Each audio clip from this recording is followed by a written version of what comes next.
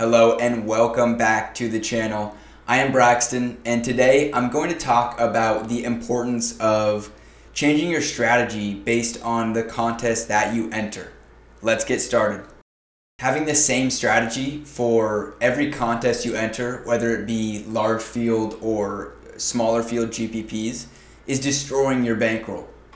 Our goal to win the tournament remains the same, but the path to achieve that goal that drastically changes based on the contest that we enter. We need to be altering our approach based on the contest that we enter. A 5,000 field contest should require a different approach than a 50,000 field contest.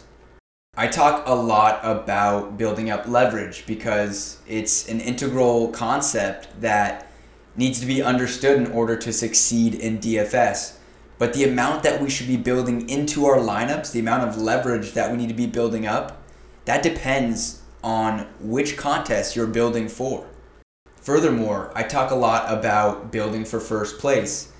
And you should always be building for first place as a tournament player. But building for first, like what that means, is dependent on the contest that you're entering or the contest that you're building for.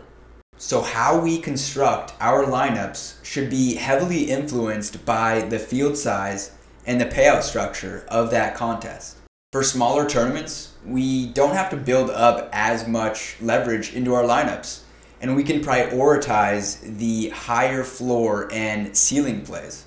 On any given slate, there are several directions that you can go in order to gain leverage on the field. In smaller field tournaments, it's about finding the best leverage spot and exploiting the field with that. And that can be in the form of a stack that is going under-owned or a player that is going over-owned or under-owned, etc. We don't need as much variance to swing our way. So by just identifying one or two leverage spots and exploring the field with those, that's an acceptable way to go for smaller field tournaments. On the other hand, in large field tournament lineups, we need to increase the amount of leverage and variance. We need to build up enough of both in order to beat the thousands of lineups that we're competing against. So that would look like identifying multiple leverage spots on the slate and, using those throughout your portfolio of lineups. Of course, we also need to be cognizant of building up too much leverage. That can be a mistake that people make when they're trying to build for these large field tournaments, and it's something I've fallen victim to. So be sure to stabilize the roster, build up enough leverage, but also stabilize the roster to where you have a high chance of finishing in one of those top spots. This is why it's so important to tailor your strategy for the contest that you're entering. If we're building lineups and don't consider which contest they're going into, and then you just enter contests with varying field sizes and payout structures, some of those lineups that you constructed are undoubtedly going to be unprofitable. You could build a profitable lineup for a 100,000 field size tournament, but it's unprofitable for 1,000 field size tournament. So be cognizant of the contest when you're building lineups.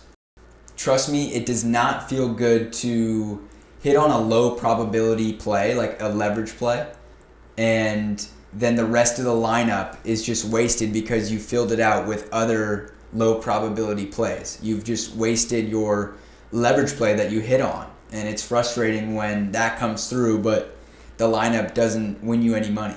Jumping between tournaments with varying field sizes can be difficult, especially since the approach changes. So if you're first starting out, I would pick the contest or field size type that best suits you and aligns with your DFS goals. Then put in deliberate practice towards just those contest types. Therefore, you're going to find success in those contest types, and that will allow you to then branch out and experiment with other contest types.